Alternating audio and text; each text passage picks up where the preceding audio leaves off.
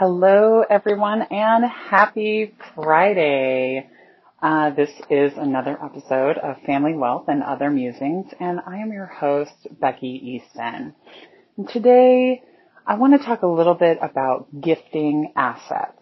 As we come up on the end of the year, you may be thinking about gifting some of your assets, using up some of the annual amounts that you can use, or gifting even something larger, potentially to get things out of your estate, all the things that come up at the end of the year. And I do want to caution everybody that this is not specific advice for you, so please don't take any of this as legal, insurance, business, tax, anything advice from me, because I don't know your specific situation. So be sure that if you have any additional questions, that you are reaching out to a tax professional, to a personal family lawyer, to me if you're in Arizona or Colorado and have questions for me. Speak with someone particular, get an agreement with them so that they are indeed representing you and looking out for your best interests. But you can definitely see this as just some general advice to get you thinking. So here are a few questions that you want to ask before you start gifting your assets. It can definitely be a useful estate planning tool if you need to either reduce your estate tax bill or for maybe long-term care planning purposes. However, you want to be sure that your gift doesn't cause any unforeseen problems for either you or the person receiving your gift. So first question you want to ask is, why is the gift being made? Are you making the gift out of love, or is there some estate planning goal that you're trying to reach? If it's for the latter, you want to be sure that the transfer of assets will actually be beneficial for you and your recipient. For example, if you're counting on Medicaid to pay for some of your long-term care, a gift could trigger up to 5 years of ineligibility unless it's handled correctly. Be sure that you're contacting a qualified lawyer to evaluate your options when it comes to Medicaid. The rules and laws vary between states, so you definitely want to talk to someone well-versed in elder law planning. Then also, are you keeping enough for your needs? If you're making a large gift, you will need to do some long-term financial planning to ensure that that gift doesn't actually compromise your future needs. Number 3, are you expecting repayment? If your gift comes with an expectation on your part that you'll be repaid, be sure your recipient understands that that gift is coming with these strings attached. Execute a promissory note so that all parties are clear on the terms of your gift. How many Judge Judy episodes have you watched where the defendant says, oh, no, that was just a gift, and the plaintiff suing them is like, no, I definitely wanted to be repaid? Put it down in writing, guys, even if that's just a text message or an email at the beginning. Hey, just want to be clear that I do expect to get repaid whenever, right?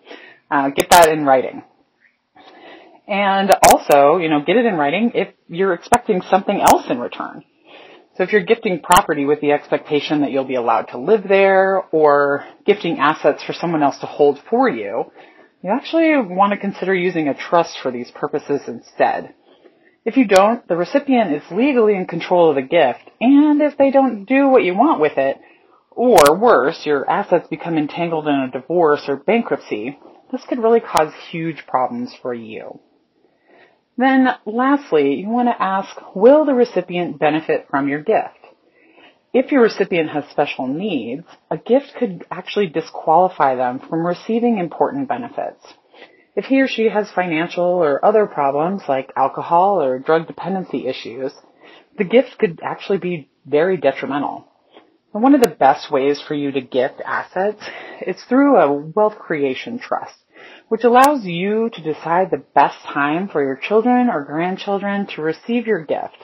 and gives them the necessary time and experience to learn how to protect and grow the assets in the trust for future generations. So again, guys, if this is something that you feel you would like to speak more with an attorney about, then I highly recommend that you reach out. Find a personal family lawyer near you by going to personalfamilylawyer.com.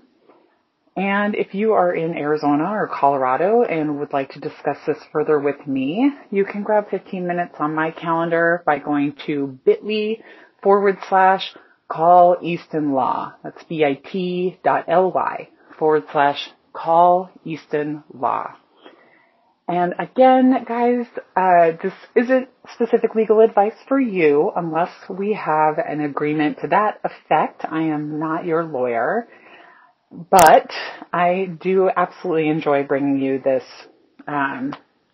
little bit of education and some of my additional thoughts every day on these legal matters. This podcast was born out of a challenge to post a podcast episode every single day for a year. And we are doing pretty well so far, almost 2 months in. And I want to thank you for tuning in. I hope you will follow and subscribe so that you're getting these regularly every day as they come in. Help keep me a little bit accountable to posting. And anytime you have any sort of questions or anything for the show, you can just email us directly at info@eastonlawpllc.com. And if you have thoughts for an episode or something else you'd like to hear my thoughts on, then I would love to hear it. I am definitely all ears. Again, this has been another episode of Family Wealth and Other Musings. I am your host, Becky Easton, and I hope you have a wonderful Friday. I will talk to you tomorrow.